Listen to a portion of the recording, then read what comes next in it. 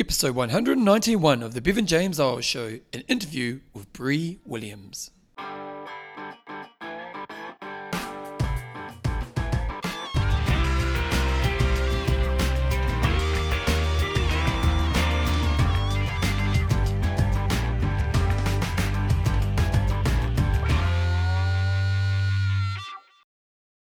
Rightio team, welcome along to episode 191 of the Bevan Eyles Show, your fortnightly podcast on the behaviours that create a lifetime love of exercise so you can get all the benefits that come alongside it.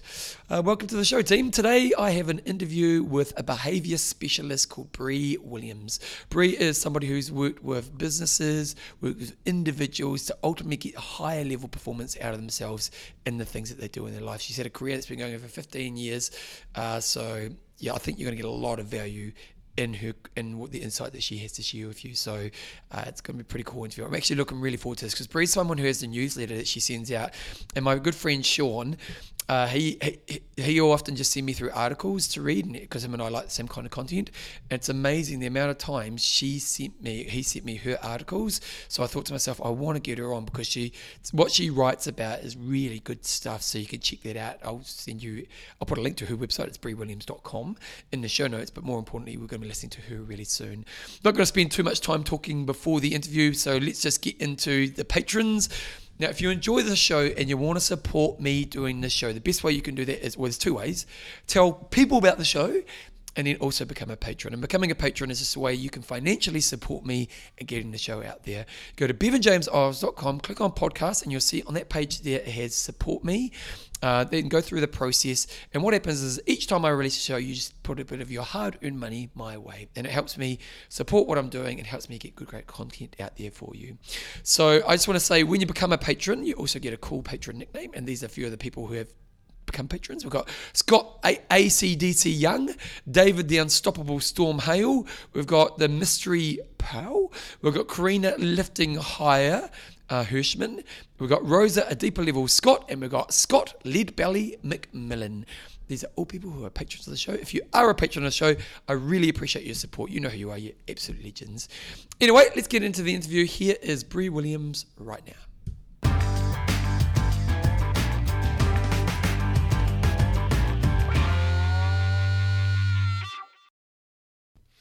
Right, Tim, I'm very happy to have a lovely lady by the name of Bree Williams on the show. Welcome to the show, Bree. It's good to be with you, Bevan. So maybe just start telling me a bit about your history. I read on your website that Dan Ariely's Predicted Behavioural kind of was a life changer for you. So maybe just tell us about your history before you got into this field and kind of your journey from that point forward. Yeah, sure. And there's probably another life-changing moment that we can talk about as well. But certainly I read the book Predictably Irrational. And for those who don't know, it's really about behavioural economics, how behavioural science can be applied to, the decisions that we make. And I was in the corporate sector at the time. So I'd worked in the corporate sector for, at that stage, about 15 years. And I was working in product management. But I had studied way back when a double degree of accounting and psychology. Oh, wow. And I was always curious about how on earth would I fuse those two seemingly disparate professions. And yet I did, because I read Predictably Irrational. I thought that's exactly sort of the link between economics and finance and the psychology of how people make decisions. And so I came across this field. I thought that science was excellent, but business people weren't applying it, either because they weren't aware of the science or they weren't sure how to. So I started to blog about it. I wrote my first book to prove to myself that it could be used for common business issues. And from there, I went out on my own. So I've now had my consultancy People Patterns for 10 years. What's that like? Because there's a lot of people out there, and I speak to a lot of people, and you're a very interesting example of someone who's kind of had probably a very successful and safe career, and then you think, I found this new passion, I want to go into something that I'm kind of but it is jumping in the deep end. What was that like, and how did that transition work for you? I was so naive, Bevan. Ignorance is bliss. and helpfully so, I think, because you're right, there's a lot of security, whether it's imagined or real, when you're working for someone else, and that's all I really knew of a career. My parents were teachers. That's actually why I did an accounting degree, because I sort of knew I wanted to be in business, but I had no obvious path into it. So I thought accounting would provide that branch. But how was it? Well, the climate that I left in the corporate sector was so sort of I was so over it. I was so disillusioned with that it kind of made sense for me, and I was very excited about this new field. So a bit of a leap of faith. 18 months prior to that, I probably wouldn't have ever imagined being a consultant. The other life change that I was going to mention is I also happened to go to a health retreat, and we can talk about that in the context of habits if you're interested. But that health retreat, which I know is a privileged thing to be able to experience, but my God, it was life-changing because it helped me reflect on my patterns, what I was looking for in life. And, all of these little seeds were planted. I happened to pick up the 4-hour work week in the airport on the way to the health retreat. And that, although I knew I would never only work 4 hours, it started to pick apart at all of these assumptions I'd made around what it takes to live in the world and have a career. And so a few little strands started to feed together. So did you redefine what success meant at that moment? Did I redefine what success meant? Or what you were chasing at least? Yeah, I think perhaps it was more, it would have been probably more the latter of, I certainly felt quite palpably that there wasn't a fit between what I was experiencing out of my life in the work that I was doing and what I imagined I could see for myself. And of course, when you go to a health retreat, you can have these sorts of epiphanies because it's like, I feel like I've never felt before. This is how I should feel every day. Yeah. And that sort of got the thought process started. And so then what's that transition like? So then you go back, I'm changing my life, you quit your job. How does that transition work? No, it was fairly slow and incremental. What is interesting, I think, is whenever people view someone else's trajectory, someone's left the corporate sector and entered the world, I get a lot of comments, for instance, of, oh, wow, that's so risky, or that's such a big move. But I think when you're experiencing it, it happens quite incrementally because you're making these tiny little decisions, creating possibly psychological distance, whether you even know it, about almost leaving the old behind and moving to the new state. And so by the time you actually get there, it doesn't feel like a big deal. Yeah. The biggest adjustment for me initially was working on my own in my own office. And so I wasn't used to the quiet.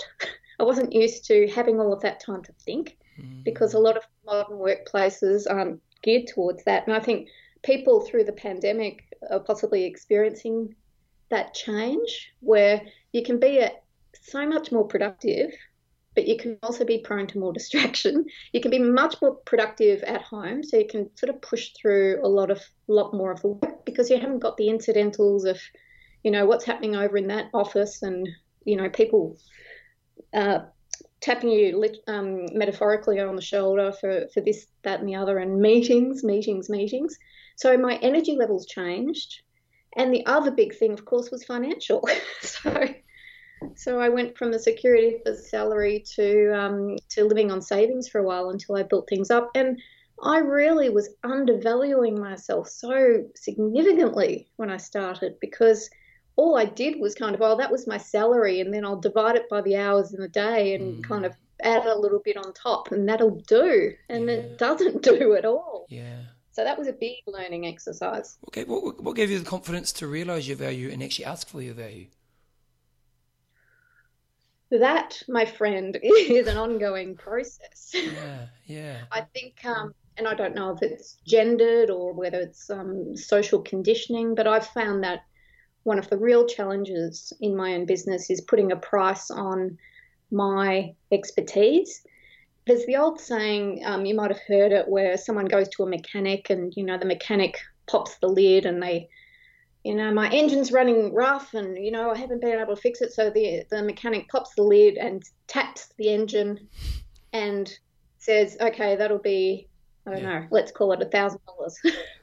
And the customer's like, what? All you did was tap the engine, And so the mechanic was pretty much, well, it's $1 for tapping the engine. It's $999 for knowing where to tap the engine.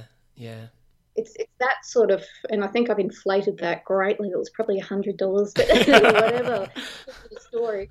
But I think that's the challenge, particularly when you're a knowledge worker like I am, where you're not manufacturing a product, being able to articulate the value of what is kind of a faith-based, promise that I'm going to improve things for people, is a challenge, an ongoing one. And I think that's why I have to use a lot of the behavioural psychology around my business to persuade people to work with me.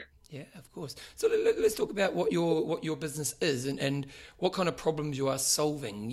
Obviously you do kind of, like, based on your website, there's kind of this aspect of working with business, but also you work with individuals. And so maybe just give me an idea of kind of the typical things you're working with, and maybe some strategies and stuff that work for the environment you work with. Yeah, great. So the field I work in is broadly behavioural science. Yeah. On my website, if people visit that, they'll see that on my homepage, the question that I'm trying to resolve is, why don't people do what you want them to? Yeah. Why don't people do what you want them to? Because in business, I think the underlying frustration of business, you have those days where you feel like you've smacked your head up against a brick wall, is usually because our success relies on working with and through others, and we've made assumptions about how best to do that. But there's a gap there, because obviously if we had nutted it out and knew everything it took to be a human to influence other humans, we'd have conversion rates of 100% and never have a bad day in the office. Yeah, if only. So something's going wrong there. And from a personal perspective, habits are really interesting, because it's usually not a question of knowing what you need to do or what you should do. Yeah. It's getting yourself to do it. Yeah. And so why won't I do what I want to do is the sort of question that we can pose for individuals. So for businesses, and that's the core of my work, I do a little bit in the personal effectiveness space, but that's certainly not where most of my work is.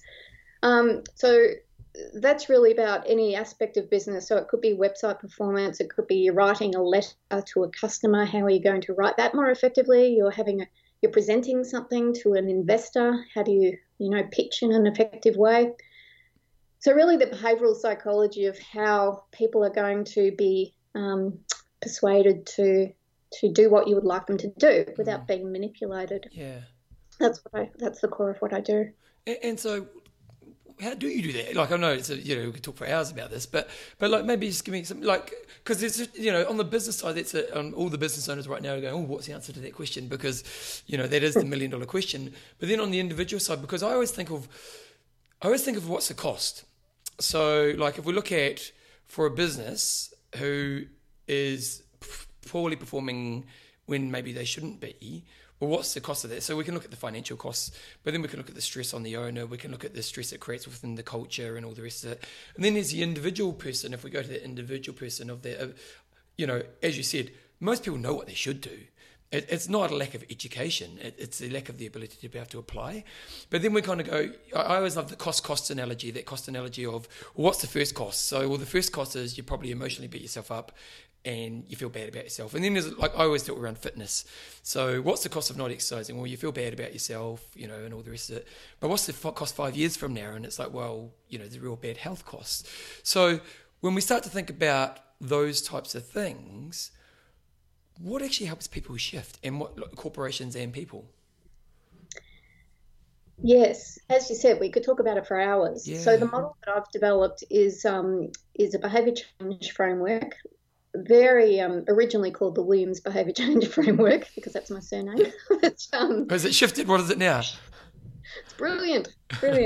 So pretty much I break it down as everything we do every day, particularly in business, but of course in our personal life, is about getting people from point A, what they're currently doing, to point B, what we want them to do. So that can be something simple like getting them to click a button, or it might be switching their bank account, or it might be investing more in their superannuation. So everything in business, or getting another team within a workplace to contribute to your priority. So getting them to fill out their timesheets because you've got to do the payroll. So all of our day in business is really spent trying to, again, work with and through others and getting them from their stasis to the change state. Now, that's not always easy, and plenty of reasons for that. So what your listeners can cling on to is there are only three reasons that people don't do what you would like them to. Here we go. The first is that they are lazy. Okay. Yep. Now, when I say lazy, I don't actually mean literally lazy. I mean cognitively lazy. We think much less than we think we think. Yeah, and it takes effort to change things, doesn't it? Sorry, that? Well, it takes effort to do changing behaviours. So what you're saying is it's just easy to stay. It's like when you get a software update and it makes it better for you to use the software update, but you just can't be bothered doing the half an hour of learning to get the software update. Exactly. Yeah. So we're the path of least resistance. The example I often use in my workshops is there's a pedestrian crossing near my shopping centre. Then it sort of bridges the road between two supermarkets. And it's positioned in a very safe place because that's where a pedestrian crossing should be. But no one uses it because it takes them out of their way. Meanwhile, people on, those wheeler walker thing, older people are running the gauntlet, or I should say walking the gauntlet between these cars because it's the path of least resistance. Yeah. And so the big challenge often is that we think people are going to think as much about an issue as we do. Yeah, okay. So, if I can just explain the benefits of this superannuation policy, of course, why wouldn't they? And if I can just talk about our interest rate, why wouldn't people jump onto switching banks? Yep. And yet, the fact that you've got to unravel all of your direct debits, well, that's a big reason why I'm not going to change my bank because it's too hard. So lazy. So we've got to always think of people as having an apathetic state. And so our challenge is always, and ourselves as well, if we're talking about personal behaviour. So the opportunity there is to play with an equation I call the effort versus reward equation. So you've already talked a bit about effort. So try and reduce unhelpful effort. So reducing friction and maximising reward. So why should people bother? So that's the first barrier is laziness. So we've got to get it around people's inherent laziness. And so what you're saying there is with laziness, our job is to reduce as many of the hurdles that are in front of the laziness and then to make the rewards so appealing that they'll actually want to move towards the change. Perfect, okay. Yes, because that's when people will be bothered to engage in what you're suggesting they do. Yeah, okay. So that's the first issue. So now let's assume that they're interested. So, we've dealt with effort, we've given them enough reward to get excited. Another barrier that we may encounter is overwhelm. So people might get overwhelmed by the options for how they might change. And so businesses often send, for instance, an EDM, so electronic sort of mail out, or could be a literal mail out, and they put all of these calls to action, or they ask people to do multiple things, or they give them multiple product offers and all that sort of thing, thinking that that's what people will want. If I only have all of these opportunities to choose the best gym membership, I'm definitely going to choose a gym membership, when in actual fact, we can get easily overwhelmed by that. Now, an example of that is if you've ever gone to a car park and the car park is empty, it can actually take you longer to park your car because now you've got decisions. Do I park here? Do I park there? Yeah. And this is the paradox of choice that we're talking about. So more choice isn't always a good thing. It's almost like when you go to that restaurant that's got, I remember being in Amsterdam and there was a burger restaurant and they had so many burgers and you could make your own burger and I just want a burger. You know what I mean? Like, it was just so confusing. Oh, some of those menus that are sort of, I don't know, what's the size, A3 or double that. And it's like, hang on, the table's not big enough to put the menu down.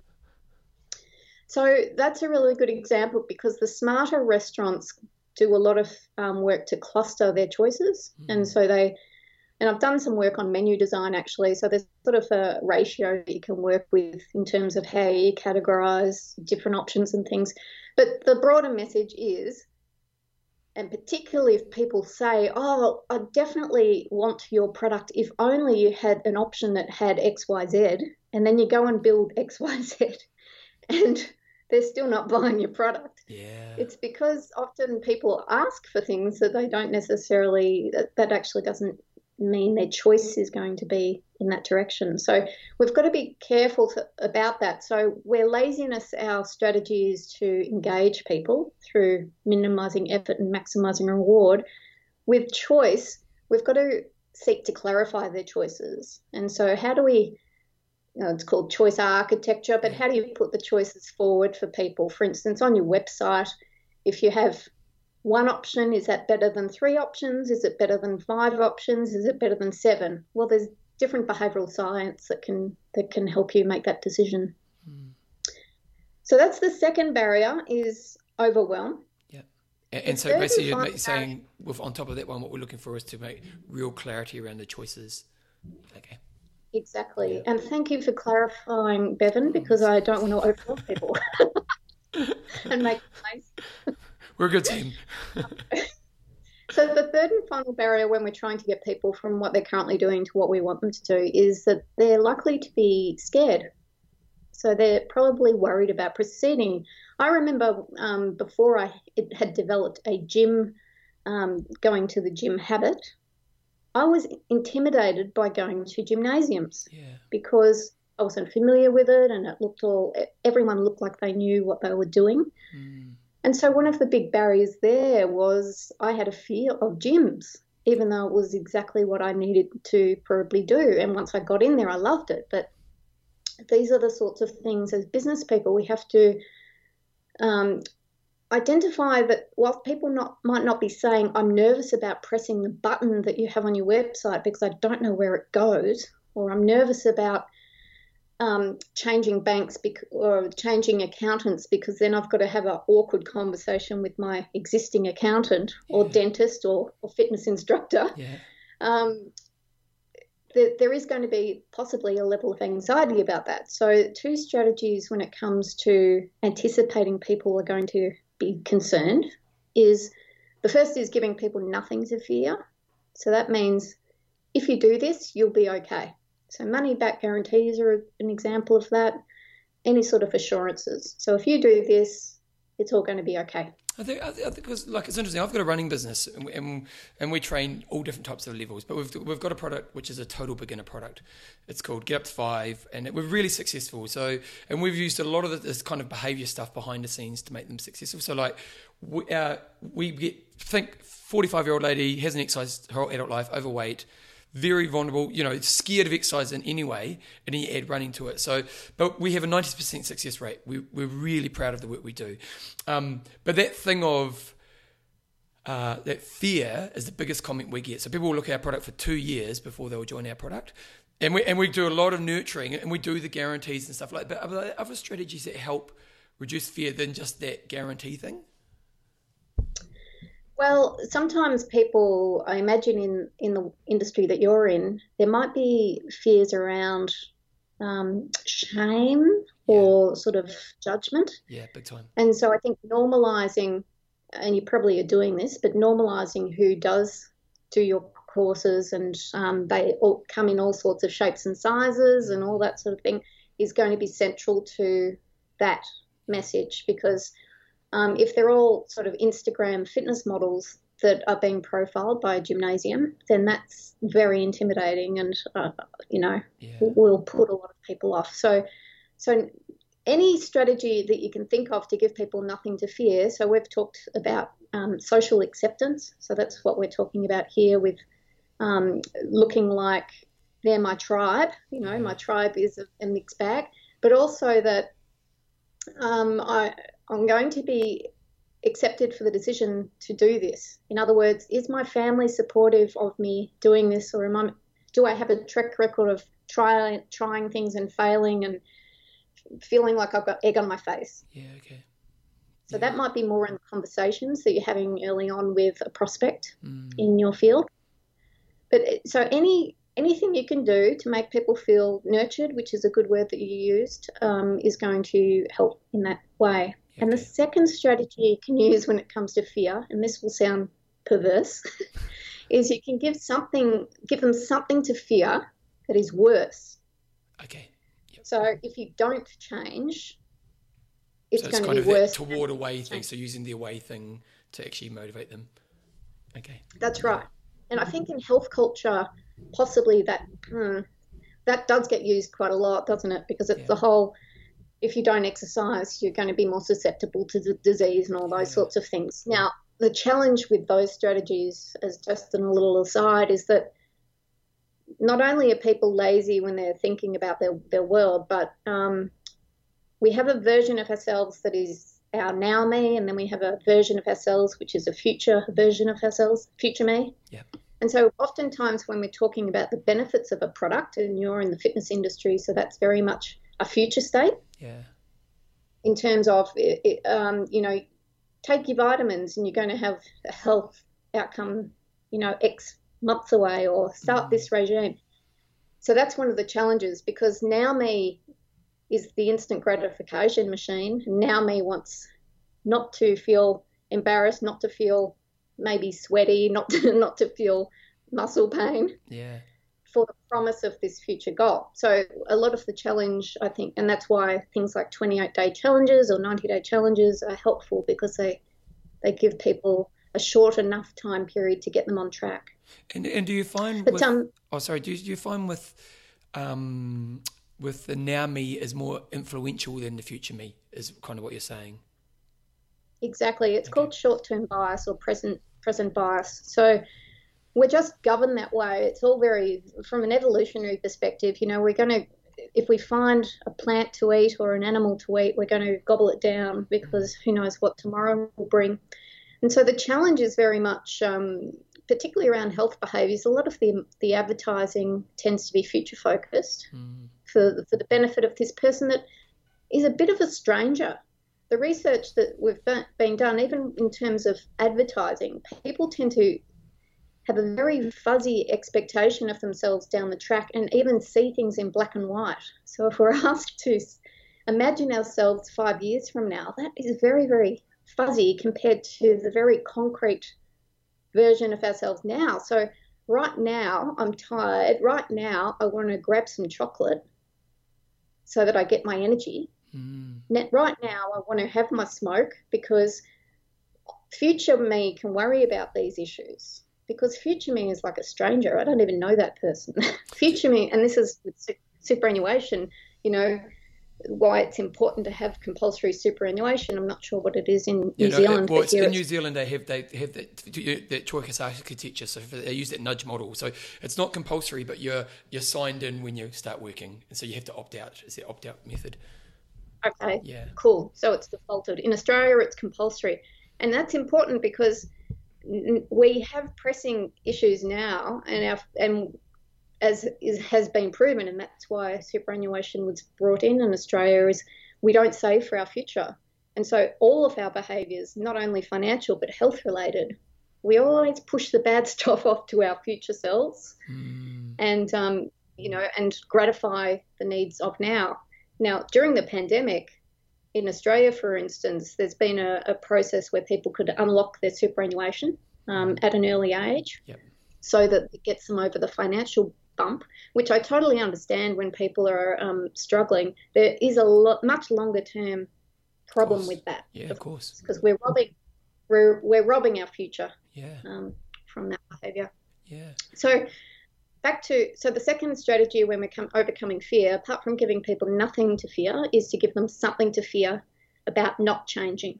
Yeah. So if you're not changing your bank, what's the downside of sticking with your existing bank? So, for instance, are you burning through fees? So is your current bank doing all of that? So if I was trying to overcome someone's inertia around banking through fear, it would be two-pronged. For instance, it would be nothing to fear, so we'll take care of all the changing your direct debits. And something to fear would be you're wasting money on fees with your existing bank. And so that's two prongs to try and get people's momentum to change. Yeah. It's interesting, actually, as you talk about that idea of talking to the now, not to the future. As with beginner exercises, so the research shows with beginner exercises, you just talk about how they're going to feel today. So like Yes. when I'm coaching those beginner runners, I never do by you doing this, you're going to be here. But at the end of today's run, you're going to feel on top of the world. Like it is just rewarding that now version of them, isn't it? Very much, and I think that there's so much strength in that because you're getting that endorphin rush, you're getting all of the good vibes, you're getting positive reinforcement from the people that you're training with. So there is a lot to love through that exercise experience in the moment. That's good once they've sort of started. It's very hard to get them started in the first place. To have that experience. Yeah. But I think that's a terrific strategy, Bevan, because I think the more we can, in any business, we have to bring some benefit to now. We were talking in the laziness discussion around effort and reward. It's no good that the reward is, 6 months from now or 5 years from now. That's just not going to swing it. So we need to make sure that those benefits are experienced now. Yeah, definitely. Yeah. So your model was again, it was laziness. It was Yes. making it Overwhelming. Sorry, not overwhelming. Overwhelmed. Yeah, overwhelming. And what was the third word again? It was Scared. Scared. Okay. Scared. So I described it in that sequence because the model is a triangle. I can send you a link and put it in the show notes perhaps. But I always think lazy, scared, and overwhelmed. Yeah. Just think of people as lazy, scared, and overwhelmed, and that can be your mantra, and it means that everything you do, whether you're sitting down to write an email or you're about to make a phone call or you're you're coaching a client, think of lazy, scared, and overwhelmed. If I'm getting a resistance, is it in any of those three buckets or all of those three buckets? And what do I need to do in order to reduce each or all of them? So a question I have for you then, so that's kind of very much as a business trying, or at least trying to help other people with their problems.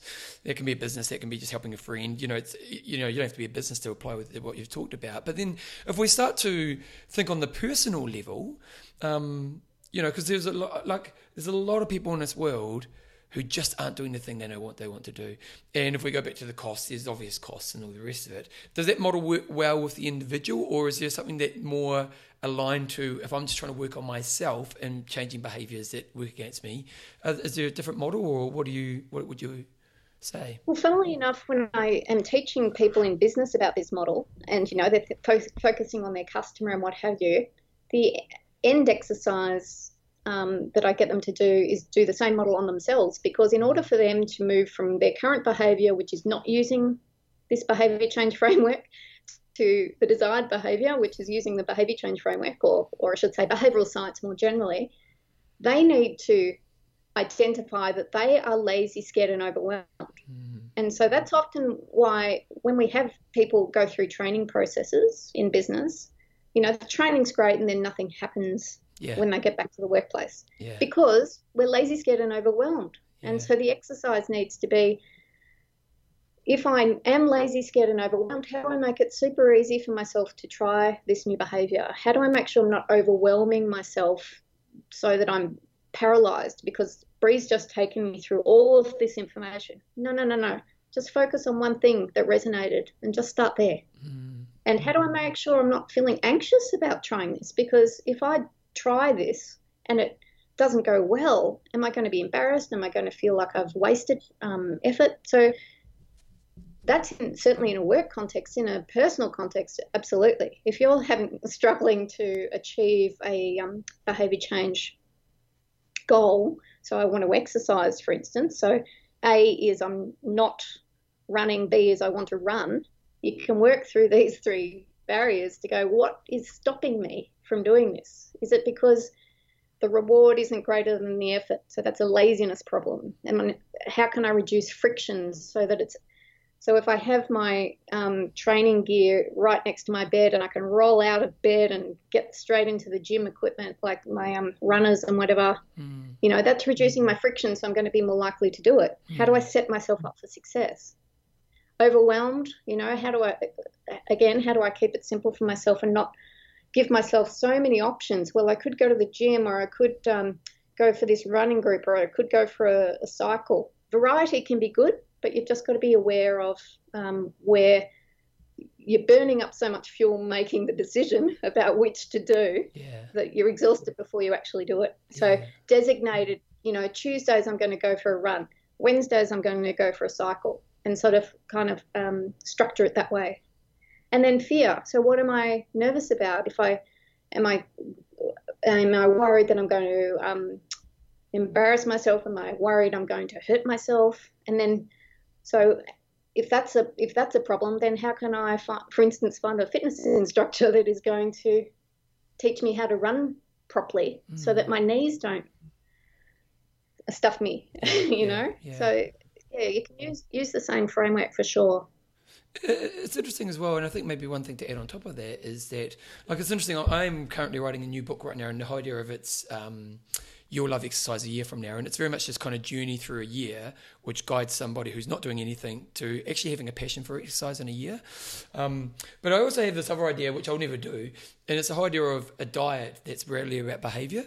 And because I think when you think about diet, if you're trying to lose weight, you think about your term of laziness, and that whole thing of the effort it takes to make a change in decision. Well, when a diet, there's like 100 times a day, you've got to face that, and so if you're someone who's overweight and's got really bad habits around eating, you've probably got 30, 40 touch points in your day where you're going to have to fight change. And so I think one thing to add on top of this is that it's really important. And so my stroke, just kind of in my head thinking around a diet strategy would be literally you just pick on one moment in a day. And so it would be a longer term approach, but you might just pick one meal in your day and you're just going to focus on 2 or 3 behaviours within that meal. And you'll sit on that for like 3 weeks and you'll kind of get better at that, and then you'll expand it out moving forward. And I think maybe what you're talking about here, the strategy that you've introduced to us today, is a lot of people when they want to change, they try to change everything. And I remember my dad was an alcoholic, and I remember when he gave up alcoholism, and he was like an alkie, a smoker. He was, he had all the bad habits. And I remember when he gave up alcoholism, they said, don't give up smoking, and it's that kind of, you've got to pick your battles, don't you? I think that's so true, because you're exactly right. When people feel this flush of motivation, the study I often talk about is a study of victims of heart attack. And so these people have the world's biggest wake-up call to change their behaviours, change their life. And then 6 months later, something like a third were back to, bad blood pressure, 10% was still smoking, whatever it happened to be. Now, what's going on here is that motivation, and this is the work of BJ Fogg from Stanford University, but he talks about motivation being like a wave, so it ebbs and flows, it's up and down. So oftentimes when people are feeling a heightened sense of motivation, that's when they think, okay, I'm going to absolutely destroy everything in my life. I'm going to raze it to the ground and I'm going to start all over. When it's much more sensible, as you've described, to pick one thing to focus on and build around that. It could become a keystone habit. So, and they often talk about drinking water as that can be for some people. So just try and take the pressure off and just start one thing. Exercise can be helpful actually, because that usually when you're exercising, that can often change other health behaviours as well. But it can also trap people, I'm exercising, so I'm going to binge because I can eat more chocolate because I've just exercised. So keeping it simple for yourself is so vital, because otherwise, people do get completely overwhelmed and they feel like they've failed. Well, that's when the it's thing, really isn't it? just you self-identify that you're a failure, don't you? Yeah, it has to be simple. Yeah, and small. And the other thing that's really important with that is, because it's interesting, I love watching the journey of my runners, because they don't join us because they think the main reason they join us because they see we've been successful with people like them, and so that our credibility is really strong. But what's really interesting is watching their belief, because the thing I like about what we do is it's like an 8 weeks transformational experience. Like I do a bit of public speaking. I like public speaking, but how much do you really help people change? You know, you can often just give them a bit of a spark, but whereas with what we do, we kind of take them through this journey. And the thing about it is that if you can have success in one little area, and like one of the greatest, we kind of get 3 pieces of feedback I'm really proud of. First, it's your first fitness product we've ever completed, which I'm really proud of. But secondly, the second one is I'm a better person in other areas of my life because I'm doing this. And it's that thing of, because I'm changing a behavior in an area that I didn't think possible, that kind of momentum in other areas starts to shift, doesn't it? So true, Bevan, and I'm glad you've experienced that and people that you're working with are experiencing it, because I think it really can change people's self-conception. Yeah, and that's key, isn't it? Yeah, so key. In fact, identity plays a big role. So, for instance, there's been some research saying that I am a runner is better than I'm going for a run. So I am a runner as the noun sort of becomes part and parcel of your identity. And so people are more likely to follow that behavior. So I follow a plant-based diet. So I sometimes you always get in trouble saying this, but I'm a vegan. And so just having that designation to myself eliminates a lot of the other decisions. And there's a whole lot of freedom that can come from using an identity as a marker to yourself, but also to others, but mainly to yourself. It's like, this is who I am, you know, I'm a runner. Well, that means you run, of course, because you're a runner. And to not run means that you're almost you're giving yourself dissonance over your behaviours and your identity. And because we don't like dissonance, it means that you're going to probably be more likely to keep running. Now, is there a way that you can, you know, like, because that's such an important thing, that, and it's interesting you talk about this, and I've talked about this a lot on my show over the years, is that I know when I've helped someone become a lover of exercise because they come to me and they say, I see other runners and I think I'm one of them. You know, and it's that moment, isn't it? It's that I'm identifying that I'm this person. And these people, when they join, they're worried that people are going to see them running because they're embarrassed about being seen as a runner. You know, so there's this shift in this identity where suddenly I am the person who does this thing. So you plant-based diet or vegan, these people are runners, and I'm sure lots of listeners will see that experience in their life. Is there things that we can do other than just kind of doing the behaviour that builds the evidence that can also encourage that kind of cementing of the identity? Well, I think sort of being loud and proud about it. I mean, I was listening to one of your podcasts and how you're a musician. So that's sort of part of the identity that you're seeming to step into now. And so it's almost a rebrand rather than, you know, the fitness guy, you're a musician. And that has a whole lot of different connotations around it, doesn't it? And a whole lot of different associations. So I think claiming it for yourself about an identity that you want to have.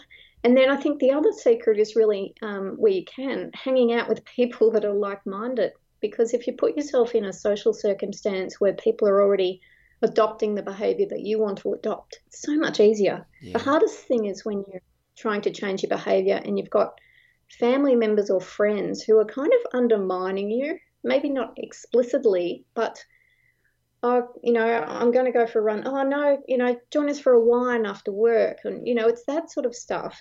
Now, usually it's because they're uncomfortable about you doing something that they probably want to do. Yeah.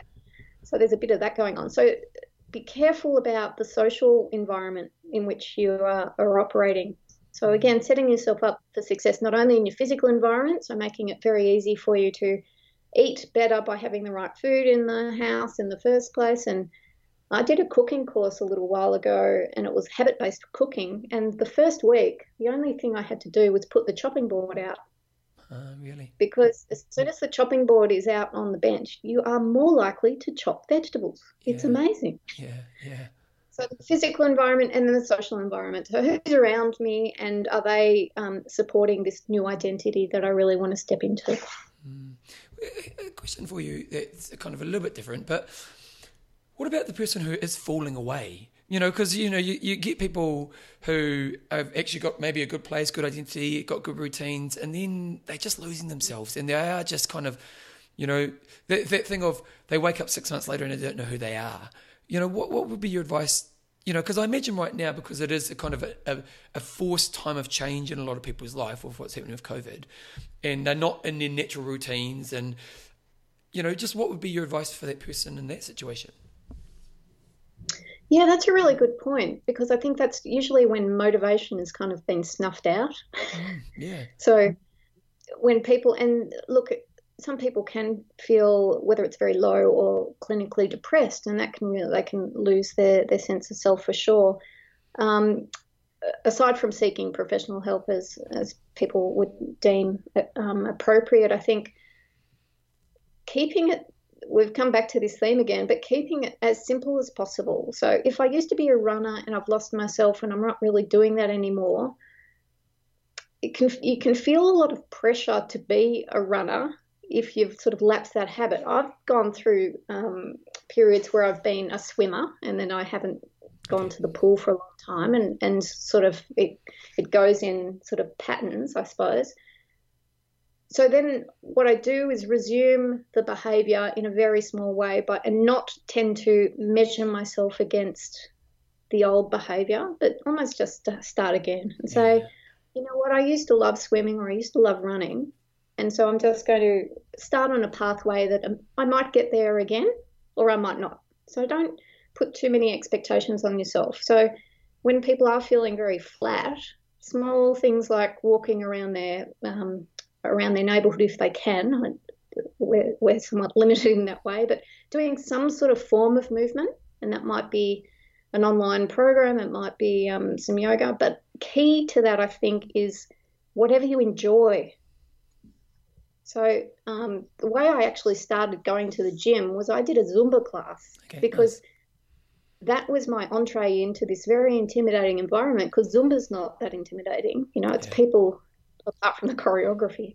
But, it seemed friendly enough. And so look out for things that you just want to do because it's enjoyable. So it might be walking slowly, but it might be walking on a nature trail because you enjoy nature. And so trying to align something that you're going to find enjoyment out of, particularly if you've sort of lost yourself, and building it back up that way. So just get back on the path, but at a level that's right now. I think so. And key is, what am I going to enjoy? So rather than I'm going to go and slog myself, just what am I going to enjoy? And that lowering of expectations. Lower expectations for sure. So you work with a lot of people trying to help them change, and I'm sure you have different levels of success because not everyone will apply. But when you do have people who do change, are there common threads you see in because you'll give strategies, but there's also more on top of that. Are there common things that you see that those who change and actually have long-term change? Are there things that about them that are kind of consistent? Well, I think the most important thing is there is a sense of ownership or agency around the change. So rather than, for instance, using an external party like me or you as a sort of a crutch when people are trying to change, when sort of the switch is flicked and people really are taking on their own journey for their own reasons, that's the secret. Now, all we can do is, as someone supporting change, is sort of set up accountability if that's something that they need. So if they need someone to bounce off or keep tabs on them, and some people do, some people don't. So that can be useful. And coaching them, for instance, on how strategies to make things easy. So we talked about the physical and the social environment as two examples of that. And keeping it simple. So I think the people with the longest term change, if I think about the ones that have had most success, it's been one thing to start with, and it's been a small thing, and that is like a little acorn that tends to grow and tends to sort of stimulate more broader change in their life. Yeah, it's really interesting. I think one thing also as well is to learning. I have a lady who I work with, and she, teaching her to learn to love effort was a really important part of her journey. And now she loves effort, and her progress has been absolutely phenomenal. But just that moment of actually every time you put effort in, you love it after the fact. And so, it's like it's like I have this morning process I do, and I get up and I put a song on that gets me emotionally charged, and I read this thing that's just about me feeling. And every time I do that, my day's better because I do it. And so that little bit of effort effort's never really let me down, if you know what I mean. And so for people to understand that effort is a part of the journey, but actually when you put effort in, you never really regret it. I think what's interesting there, that's a great example, is sort of the self-reflection as well, because often when you are working with someone external, a coach, for instance, they can be very good, or we can be very good at pointing out, hey, look how far you've come, Yeah. and and also catching the self-limiting talk. People tend to be dismissive of the progress they've made, or they tend to Yes, but get down on. Hey? yes, but that's the response. Yeah, Right. yeah. Right. So for people to, if they want to develop a practice around self-reflection, now for some people it's meditation, for some it's journaling, or some people it might be having a phone call with a friend who wants to keep them accountable, but almost changing the internal narrative, I think, is really important, because we all tell stories about ourselves to ourselves. Yeah. I'm this sort of person and this is what I do. And, that's deeply wired through our socialization as kids and, as we grow into adulthood. And so to start to interrupt those assumptions and statements is really an important thing, I think, as part of people's journey. I mean, you see people, don't you, running their first marathon because they never thought that they could. Yeah. And you would have coached a lot of people through that, I'm sure. What's interesting is always after the marathon, because often if people are too focused on that end game, that doing that one thing, that could be the last time they ever run. Yeah. That maybe is the point. Yeah. So it's so a few strands there, I suppose, but lots to consider. Self-reflection becomes really important. Yeah, I'm a believer in self-reflection. We're just about to wrap it up, but first, I always love to ask people like you and like me who kind of are in this world where we help other people, just kind of where's the struggle for you and what do you work on to make sure you stay at a level that you're happy with? Yeah, thank you for the question, Bevan. And that's why part of the adventure in my life has been health retreats, because that every time has changed a little bit about how I view myself and what I expect and things. Struggle for me, so in other words, I've changed a lot of habits. So I've changed diet from to plant-based. I've stopped drinking coffee. I exercise more than I ever have. So I've changed a lot of those fundamentals in my life. My habit that I still grapple with is there's two. There's meditation, which that's still a practice for me. So I'm doing that most mornings now, which is good. But snacking, eating, quantity of food is really my challenge. Yeah. And of course, I know all the science, but I can't help my now me shoveling the food in, because I've connected food with energy. And, if I'm feeling like I've got low energy, that's what I try and do. I feed my face, which might not always be the best thing. So that's what I struggle with, yeah. And when you're at your best, what works? When I'm at my best, I sort of let go a little bit more, which is sort of the peculiar thing, isn't it? So and this goes to personality type, I suppose, but I tend to be quite ordered and set high standards, and that can be good in many, many ways. Funnily enough, I don't know if you've come across them. I've got an aura ring. Oh yeah, I have. Have you come across aura rings? Yeah, I know of them. Which has been. Well, what's been interesting with me using that, because it tracks your sleep and it tracks your movement throughout the day and what have you. And it gives you a readiness score for those people that haven't come across one. And aura is spelled O-U-R-A, if you're interested. But that gives you sort of a target for the day based on your sleep. Okay. And how it's changed my behaviour is normally I would, if I didn't have that feedback loop, I would just go and exercise like I would normally exercise. Now what I do is I have to sometimes rein it in. I have to be more gentle with myself because my readiness isn't good. And I still struggle with believing the data as opposed to my willpower, because, as a routine-based person, if Tuesdays are the days, Tuesdays are the days I do my high intensity. That's what I want to do, and I get really bummed out if I don't. Yeah. And so that's a challenge as well. Actually listening to not only my body cues, which I obviously haven't done very well because now I have to use a ring in order to tell me to lighten up and leave it, go gently. Yeah. And so fundamentally what you're saying there is that learning how to manage myself and my energy wisely allows me to make better choices in things like food. Beautifully put, Bevan. Thank you. Okay. Yes. Well, okay. Yeah. Okay. Great. You've done this before. No. Well. Hey. Awesome. I love speaking to you. I could literally talk for hours. Maybe just tell people about if they want to follow you, where they go. Just give yourself the big plug. Yeah. Thank you. So, a couple of books people might be interested in. One is called Behavioural Economics for Business. If people are interested in what I've talked about with the model, so lazy, scared, and overwhelmed.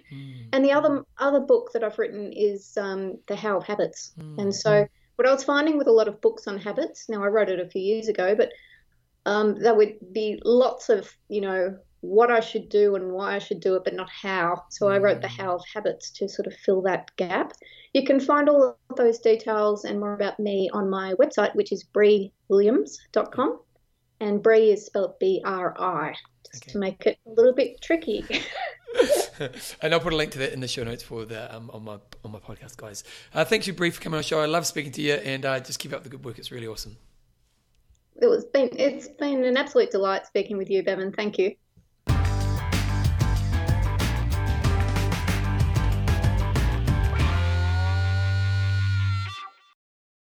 Righto, team, so that's my interview with Bree Williams. I got to say, I actually have done the interview after I've done this segment of the show, so I'm not actually sure what she talked about, but I'm sure it was absolutely amazing. Now, if you do want to follow Bree, you can go to breewilliams.com, and I'll put a link to that in the show notes. .com.au, so it's .com.au because she's based in Australia, obviously. So I'll put a link to that in the show notes. Just go to Bevan James Eyles. She's also got, you can get her books, The Power of Habits and Behavioural Economics for Business as well, and they're at her website, breewilliams.com.au. So I'll put a link to that there. So other than that, thank you for listening to the show. Now, just if you want to support the show, there's a couple of ways you can do that. First way is to become a patron. Go to bevanjameseyles.com, go through the podcast section, click on patron or click on support the show.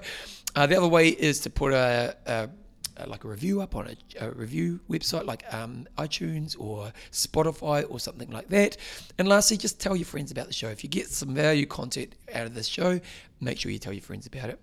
I haven't actually spoken much about much else today, and normally I do, but I've got a really cool podcast I want to do next time. I had an interview on another podcast myself last week, and they asked me a question that I haven't been asked before, and I came up with an answer kind of that I thought was interesting. Well, not that I thought my answer was interesting. I came up with an answer. The question made me think about something I hadn't thought about before. And I thought, oh, wow, there's a really interesting topic to be spoke about here. So in the next episode, I'm going to go deep into that. So again, thank you for supporting the show. Spread the word about the show, and I'll see you in a couple of weeks' time. As always, keep being you.